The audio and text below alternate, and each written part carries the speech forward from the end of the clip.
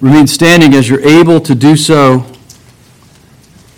as we turn first in God's inspired and infallible word to Deuteronomy chapter 28. We'll be reading verses 58 through 63. And then we'll turn to the book of Revelation chapter 15 where we'll find our text. God's inspired and infallible word. Let's give it our careful attention. Deuteronomy 28, verse 58. If you are not careful to observe all the words of this law which are written in this book, to fear this honored and awesome name, the Lord your God, then the Lord will bring extraordinary plagues on you and your descendants, even severe and lasting plagues. As I'll point out later, in the Greek Old Testament, this reads, even great and marvelous plagues, and miserable and chronic sicknesses. He will bring back on you all the diseases of Egypt, of which you were afraid, and they will cling to you. Also every sickness and every plague, which not written in the book of the law, the Lord will bring on you until you are destroyed. Then you shall be left few in number, whereas you were numerous as the stars of heaven, because you did not obey the Lord your God. And it shall come about that the Lord, as the Lord delighted over you to prosper you and multiply you, so the Lord will delight over you to make you perish and destroy you. And you will be torn from the land where you are entering to possess it. Revelation chapter 15, verses 1 through 4 is the text that we're dealing with today in the sermon. Revelation 15, beginning at verse 1, Then I saw another sign in heaven, great and marvelous, 7 angels who had 7 plagues, which are the last, because in them the wrath of God is finished. And I saw something like a sea of glass mixed with fire. And those who had been victorious over the beast and his image and the number of his name, standing on the sea of glass, holding harps of God. And they sang the song of Moses, the bondservant of God, and the song of the Lamb, saying, Great and marvelous are your works, O Lord God, the Almighty. Righteous and true are your ways, King of the nations. Who will not fear, O Lord, and glorify your name? For you alone are holy.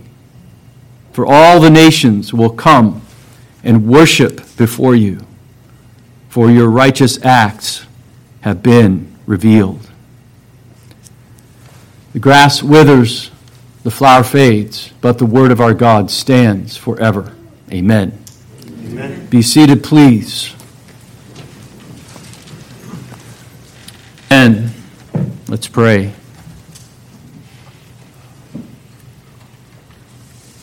Grant, O Lord, as we have sung, that all of our thoughts and the words spoken would be acceptable to you, that the words of my mouth and the meditations of our hearts would be acceptable in your sight, through the help of the Holy Spirit, in whose name we pray. Amen. Amen.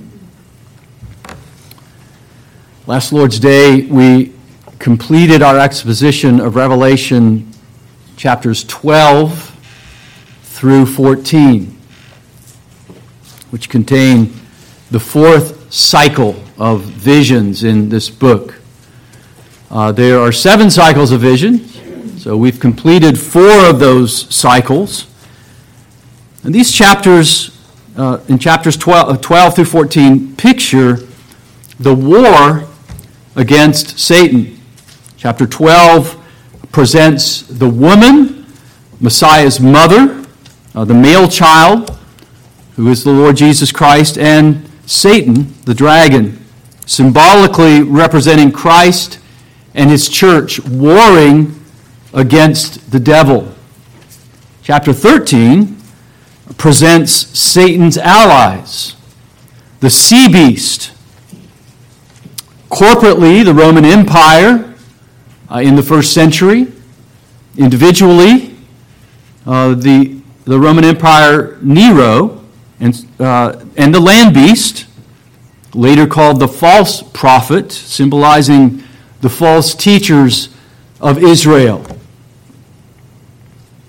Chapter 14 shows us the Lamb standing on Mount Zion, victorious, with the 144,000, whom you will remember are symbolic of especially the elect Jews that were brought out of the great tribulation of the first century, but more broadly than that, the true church of all ages is standing there victoriously with the Lord Jesus on Mount Zion, that is, on the Mount of Jerusalem. Chapter 14 goes on to describe how that victory is accomplished, how God accomplishes His will and His word on earth. And He does so through the preaching of the gospel. We see later here in chapter 14 the angel who preaches, proclaims the eternal gospel, and that gospel has a component of salvation and it has a component of judgment, and in particular what follows this angel in his announcement of the eternal gospel is the announcement of doom on the sea beast, this ally of Satan in the war against the woman and the Christ child, against the woman, the church, and the Lord Jesus Christ, her head. And then you remember that in the last segment of that 14th chapter, we have a picture of a great gospel harvest. And fittingly, that gospel harvest has a component of salvation, and it has a component of judgment as well. Chapter 15 begins the fifth cycle of Revelation, presenting the judgments of the seven bowls of wrath. It's important to answer the question as to when these judgments that we're going to be considering, beginning in chapter 16, when these took place. When did these happen? Some interpreters argue that these judgments pertain to the end of history, the end of time, the last day, the time of Christ's return. One reason for this view is a general inclination on the part of theologians, on the part of interpreters, to consider the book of Revelation as entirely future. They're called futurists in their understanding of Revelation because they think the Bible only points us out to the distant future. They also note that John now says here in chapter 15 and verse 1 that these seven plagues are the last, that the wrath of God in them is finished. Does this mean that this vision, beginning here in chapter 15 and verse 1, this vision to John is taking us to the final days of history, to the last day when the Bible teaches that the Lord Jesus Christ will return in glory to judge the heavens and the earth? Well, there are a number of reasons why the answer to this question is no.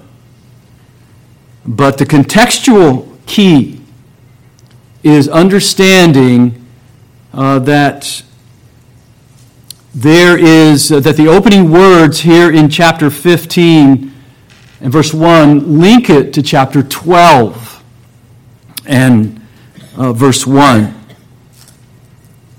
And that's the first thing that we're going to consider today as we begin our exposition of this fifth cycle of visions in Revelation. Now, Revelation is a hard nut to crack.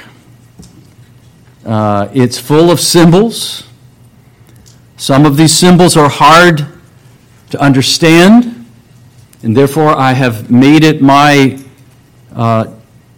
goal to explain these symbols to you throughout our exposition, to explain what these things mean, and it's my hope and prayer that the explanation of these symbols and understanding them will lead you to a better understanding of the book of Revelation. But Revelation, even though it's highly symbolic, is also a very practical book. And so we want to glean the practical things that God has given us in this book. All theology, even symbolic theology, is meant for application. So there's some things here for us today in our text. This is not simply as my wife and I's first Reformed minister said in Southwest Oklahoma, this is not merely pie in the sky, by and by. This is down-to-earth stuff that impacts our daily living and our daily lives. And one of the things that impacts us is our duty as Christians to worship God as we're called to do. And what Revelation 15 verses 1 through 4 gives to us is a picture of what our response ought to be to our great God, who is a great judge over all the earth. We look at the judgments that God has wrought, both in the Old Testament scriptures. We read about those judgments in Deuteronomy 28 this morning, and we see these things, and sometimes it gives us pause. Is he really a judge? Is he really a God of wrath? Does he really bring these judgments upon the earth, and does he bring these judgments upon people? Should we worship God for his judgments? Revelation 15 verses 1 to 4 tells us, yes, we should. That's exactly what happens in this opening vision of the fifth cycle of visions in Revelation. We'll look at several things here. If you notice in your text, we can divide the text in three parts. First, the great and marvelous sign in heaven. Secondly, that's verse 1. Verse 2, the sea of glass mixed with fire. And thirdly, the victory song of Moses and the Lamb, verses 3 and 4. Look first then at this the great and marvelous sign in heaven. Chapter 15 and verse 1, the scene shifts again from the earth to heaven, from which the final judgment cycle is about to be revealed. John sees another sign in heaven, great and marvelous. Verse 1 says, by calling it another sign, he connects it with the vision of the heavenly woman and the dragon who wars against her, chapter 12, verses 1 through 3. A great sign appeared in heaven, a woman clothed with the sun and the moon under her feet, and on her head a crown of 12 stars. And she was with child And she cried out, being in labor and in pain to give birth. Then another sign appeared in heaven, and behold, a great red dragon having 7 heads and 7 horns, and on his heads were 7 diadems, or 7 crowns. So we see a great sign, and the great sign of the woman, and then the woman who was with child. And we see another sign there in Revelation 12, verse 3, the sign of the dragon. And now John sees another sign, yet another sign that he calls great. This time he says it's great and marvelous. This new sign is the sign of 7 angels who had 7 plagues. That indicates the climax of this book. There are various ways to divide Revelation, and theologians have gone to great pains to divide it in different ways. The way we have been operating is in terms of 7 cycles of visions. We're in this 5th cycle. Others divide it into 4 sections, the entire book into 4 sections, and they would say that here begins the climax of the book of Revelation. And indeed it is, in a sense, a climax. It's a climax of the judgment cycles, as we'll see as we go on. So it serves as a final introduction then to the last part of this book, if you will. It's something like a superscription for the rest of Revelation. As in the trumpet visions, back in chapter 8, where John sees 7 angels given 7 trumpets, and then there's a delay before they actually begin to sound those trumpets, before the judgments of the 7 trumpets begin. So here we see the same thing. John first sees 7 angels with the 7 plagues, the 7 bowls of wrath, and they don't begin to pour out those bowls of wrath until later, until chapter 16. There's no reason to believe that these are the last plagues or the last judgments in an ultimate, absolute, and universal sense. That is, in the sense of the last day, the second coming of Christ. Rather, last refers to the sequential order of the judgment visions.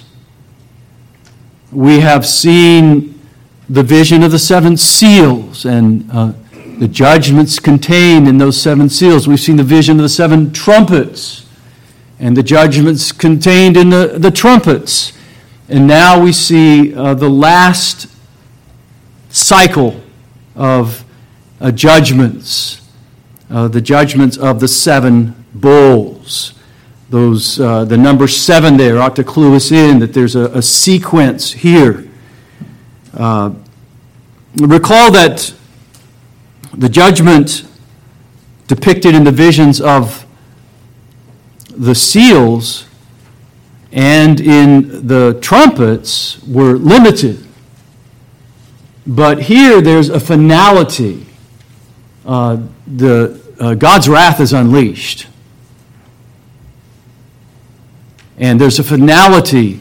There's this sense of finality in this last, in the plagues, the last, because in them the wrath of God is finished.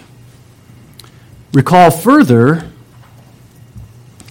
not only that this is this shows us the sequence of the judgment visions of 7 here in Revelation, but recall further that in chapter 14, verses 7 to 20, we're given a picture of a grape harvest. The earlier verses, the gospel harvest of salvation, gave us a picture of a wheat harvest. The second great vision there gives us a picture of the grape harvest and who is the vineyard. of God. The vineyard of God is Israel. And so this judgment in terms of the limited scope of the book of Revelation, this last judgment cycle encompasses the final outpouring of his wrath upon apostate Israel in the destruction of Jerusalem and the temple in AD 70. The great and marvelous sign in heaven. That's the first thing that we're shown in this fifth cycle of visions. Secondly, John sees a sea of glass mixed with fire. As the vision begins, John sees something like, we read here in verse 2, something like a sea of glass mixed with fire, representing the heavenly counterpart to the Red Sea. How do we know that? Well, that becomes clear in verse 3. When they're singing, the saints in heaven are singing the song of Moses, the servant of God. So the vision is taking us back and showing us and showing John, and through his eyes showing us this sea of glass mixed with fire is taking us back to the exodus of Israel and to the Red Sea, the parting of the Red Sea where Israel crossed on dry land, and then Pharaoh and his armies were buried under the Red Sea as it collapsed upon them. In the Old Testament, the Red Sea is seen as the dwelling place of the evil sea monster. Isaiah 51, verses 9 to 11, Psalm 72, verses 12 through 15, Ezekiel 32 and verse 2. The four evil beasts of Daniel chapter 7, which we have read a number of times through our exposition of Revelation, are seen as rising from the sea. Daniel 7, verse 3. The sea in Revelation generally signifies the realm of chaos and evil. In chapter 13 and verse 1, the first beast comes up out of the sea. In 16, verse 3, the second angel poured out his bowl of wrath on the sea, and it became like the blood of a corpse, and every living thing in the sea died. While later in Revelation, chapter 21, verse 1, in the new heaven and the new earth, there is no longer any sea. Why? Because in heaven, there's no chaos. There's no longer any turmoil. There's only rest. There's only peace. There's only glory. So here in chapter 15 and verse 2, in the vision of the sea of glass mixed with fire, John sees the chaotic powers of the sea as calmed by divine sovereignty.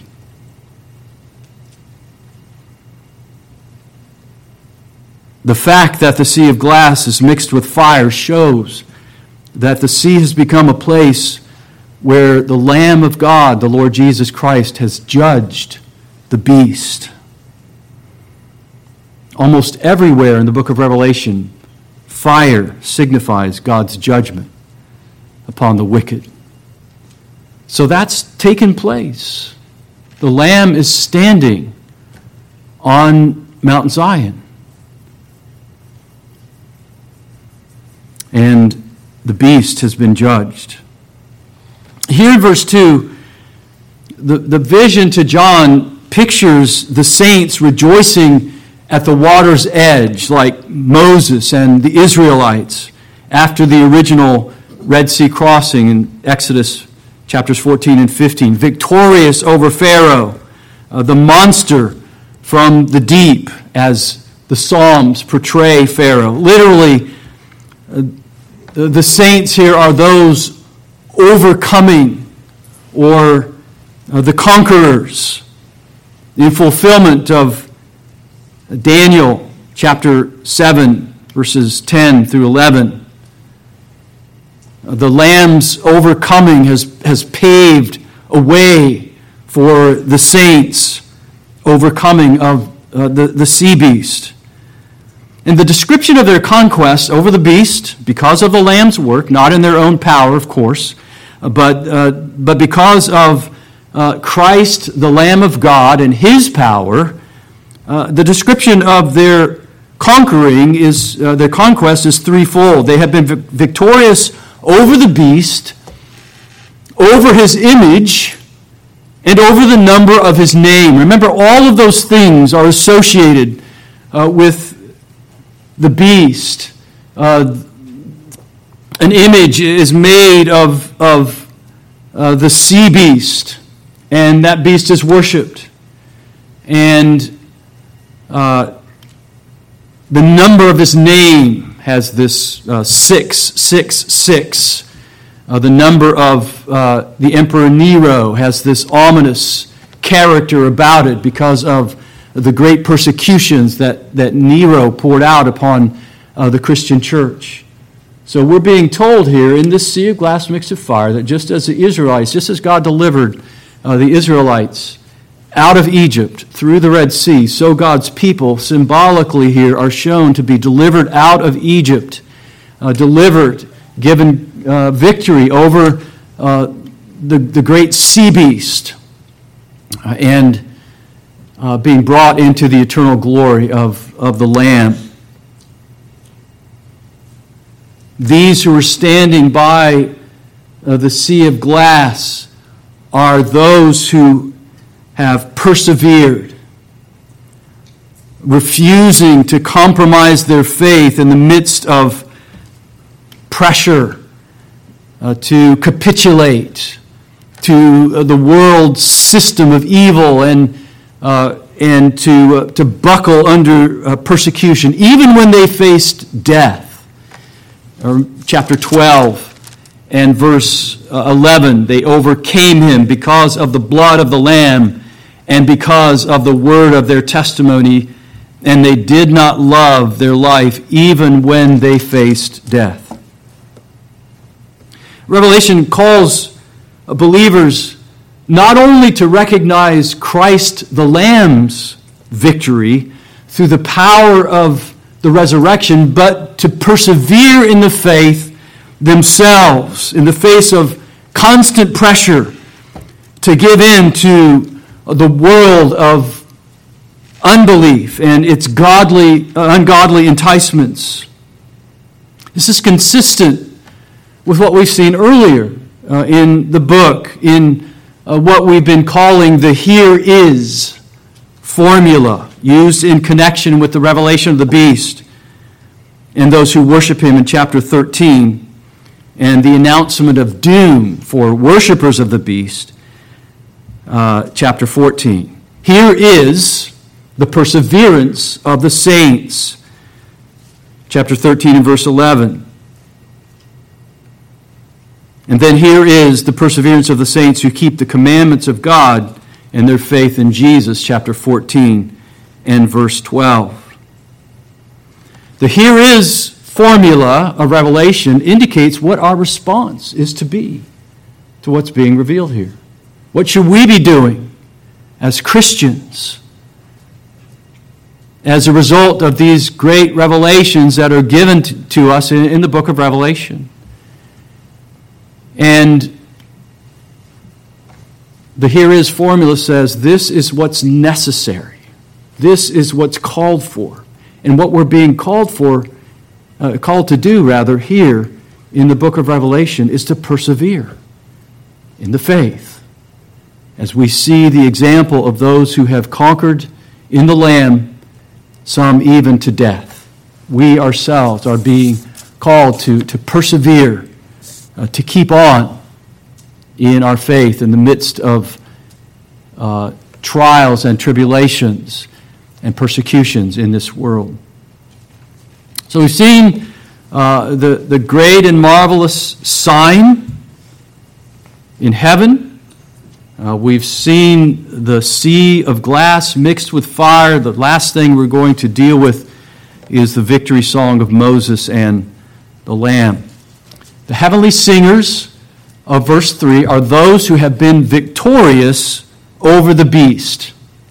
Those described here in verse 2, standing on the sea of glass mixed with fire. Their song is the song of Moses and the servant of God, and the song of the Lamb, verse 3. It's the song of Moses because God's victory in liberating his people and destroying their enemies stands in continuity with the ancient Exodus. That is, our victory as Christians stands in continuity with the exodus of Israel from the land of Egypt, which Moses and the Israelites celebrated in song as they watched the Red Sea close over Pharaoh's pursuing army. You read about that song in Exodus chapter 15. But it's also to the Lamb. This is a song to Moses and a song to the Lamb. A new song because the Lamb has triumphed in his sacrificial death and resurrection life and is standing on Mount Zion, the great King who is coming in judgment on the sea beast and the land beast. Revelation 14, verses 1 through 3. God's new acts of redemption call forth new songs of praise from his people. We see this in the Old Testament scriptures, the psalm that we sang this morning, Psalm 98. Oh, sing to the Lord a new song, for he has done wonderful things. His right hand and his holy arm have gained the victory for him. The Lord has made known his salvation. He has revealed his righteousness in the sight of the nations. Psalm 98, 1 and 2. The wording of the victor's song here in verse 3 of our text, verses 3 and 4 of our text, is a blend of Old Testament praises for God's perfections revealed through his mighty and righteous interventions on behalf of his people. The most direct allusions. So again, this is pieced together. It's a song that's been pieced together from the Old Testament, which is why it's important to recognize that Revelation is one of the most Hebraic Bible chapters of books in the whole corpus of the New Testament. If you want to understand Revelation, you need to understand the Old Testament. You need to understand all these allusions to the Old Testament. So the most direct allusions are great and marvelous that we read in Deuteronomy 28:59, translated in the Old Testament, the Greek translation of the Old Testament called the Septuagint. Great and marvelous plagues that God brought on the land of Egypt. Righteous and true are your ways, Deuteronomy 32, verse 4. King of the nations, and who will not fear and glorify your name, Jeremiah 7, verse 10. You alone are holy. All the nations will come before you and worship you. Psalm 86, verse 9. Your righteous acts have been revealed. Psalm 98, verse 2. So the saints of heaven are singing a song of old and a new song. In this confession, in the confession of their song, great and marvelous are your works, which opens the song. The works of God are especially his deeds of judgment. Punishing his enemies, vindicating his people. The same combination of great and marvelous in the Greek Old Testament described those plagues that God inflicted on Egypt in preparation for the Exodus there in Deuteronomy 28:59, in the sign in heaven that consists of the 7 angels who are pouring out the 7 last plagues. Chapter 15 and verse 1, these are judgments that God is about to finalize on apostate Israel. God's justice is the predominant theme of the song that's being sung here by those depicted for us in this image. God is extolled at the beginning. Righteous and true are your ways. And in the conclusion, your righteous acts have been revealed. What justice? What righteous acts? The judgments of God. So God is being primarily praised for for his judgments. It's interesting, isn't it? How often do we praise God for his judgments, for his righteous judgments? How often do we praise God for his wrath? Well, the book of Revelation tells us that we ought to.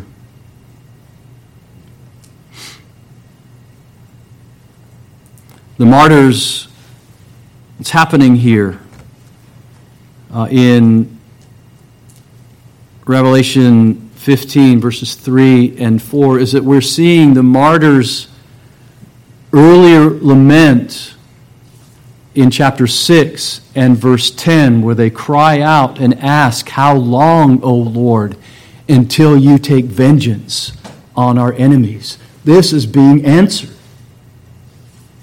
And the saints in heaven praise God for that answer of vengeance upon their enemies.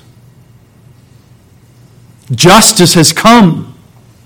God's wrath is imminent and justice is coming. For those who were suffering in the first century, God's faithful remnant, whether Jews or Gentiles in the church, those who are suffering through the Great Tribulation, there at the end of the first century, justice is coming. When the third and final bowl is poured out, we'll see in chapter 16, it turns rivers and springs into blood.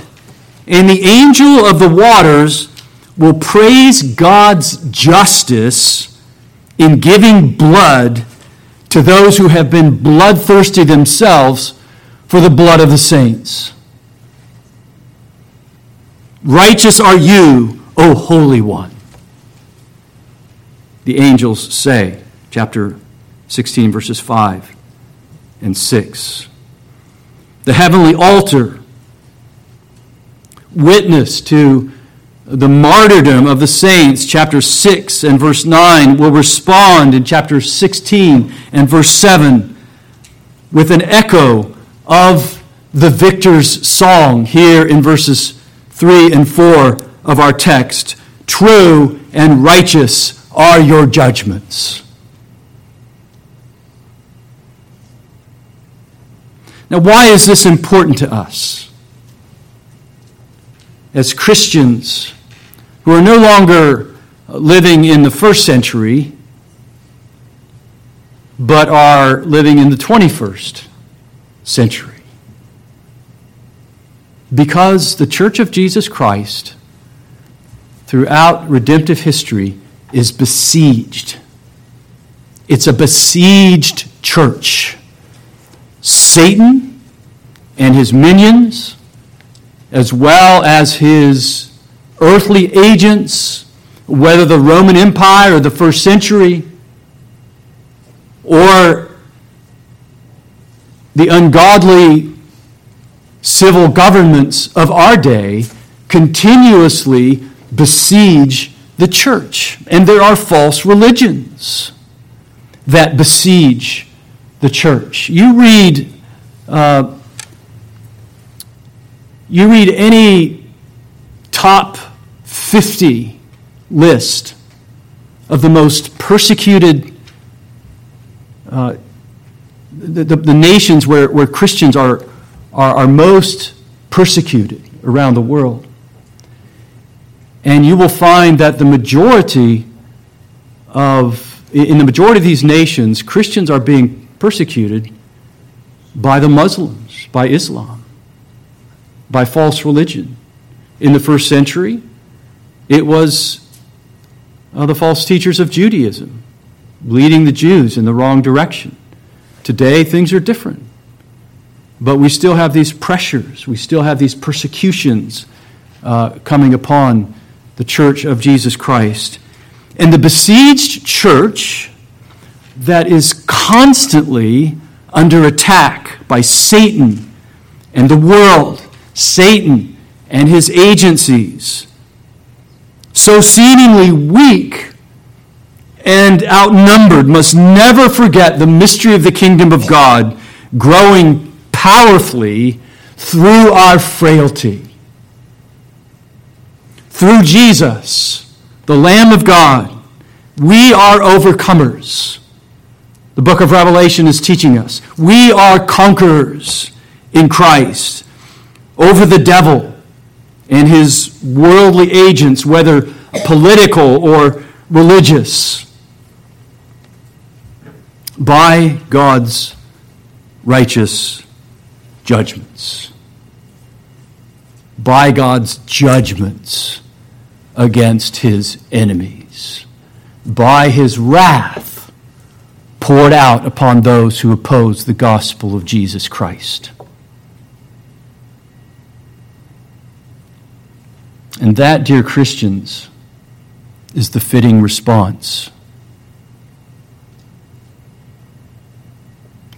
to this song of Moses and the song of the Lamb. We ought to be joining in and giving praise to God. The appropriate response to this climactic display of God's justice is holy fear in glorifying God's name as the King of the nations, before whom all the nations, the Bible clearly teaches, will indeed come and worship. And we, among those nations, must be faithful to come and praise God for his justice, for his righteous judgments.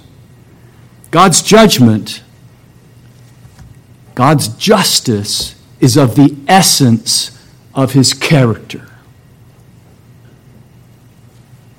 God is a spirit, our catechism teaches us, infinite, eternal, and unchangeable in his being, wisdom, power, holiness, justice, goodness, and truth. And we are apt as Christians to latch on to some of those holy characteristics of God that describe his essence. Infinite, eternal, and unchangeable in his wisdom,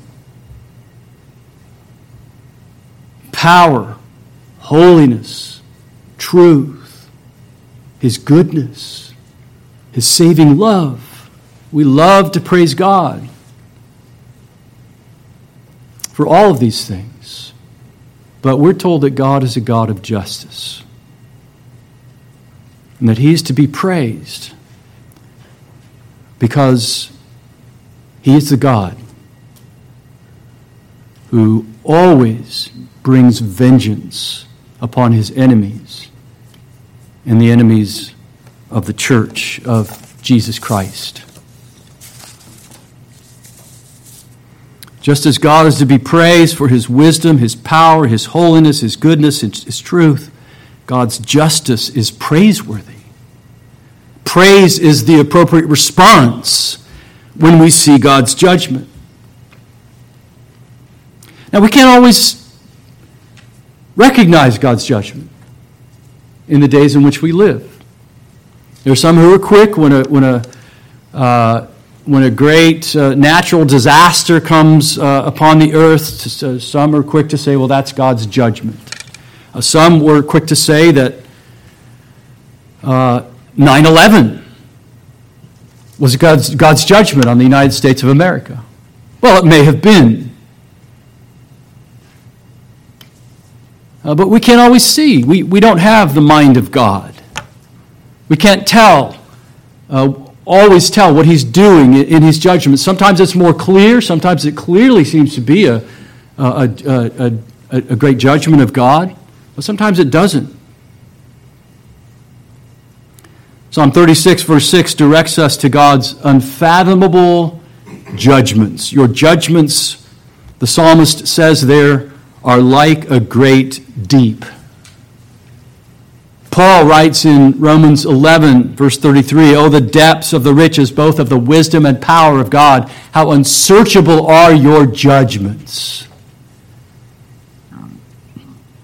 and unfathomable your ways." We can't fathom what God is doing here on earth. He's too deep, the Bible tells us. Things are too murky for us to see clearly, at least now. But when we finally stand on the sea of glass, all things will become clear. All of God's righteous acts of judgment will be fully revealed. And then we'll understand what God was doing in our lives, our countries, our churches, in all the great movements of world history. Then we will see clearly, and God's judgments will be all the more great and marvelous in our eyes.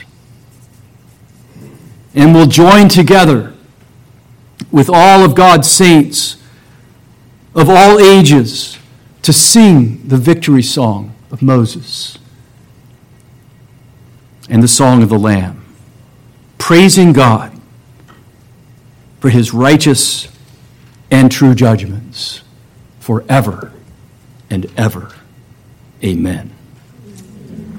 Our great and mighty God, the one who is just and true in all of his ways, we confess, O God, indeed great and marvelous are your works. Great and marvelous are your works of judgment, O Lord God the Almighty. Righteous and true are your ways. We stand before you, O Lord,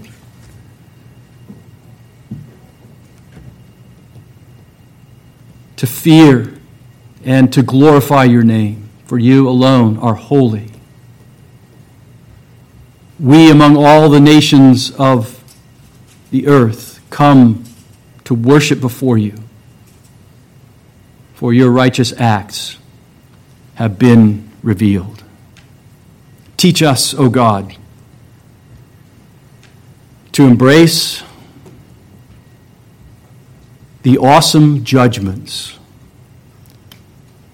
and your almighty wrath revealed in the Holy Scriptures, and teach us to fear you, to give you glory, because the hour of your judgment has come, and to worship you who made the heaven and the earth and the sea and the springs of water. We pray in Jesus' name. Amen. Amen.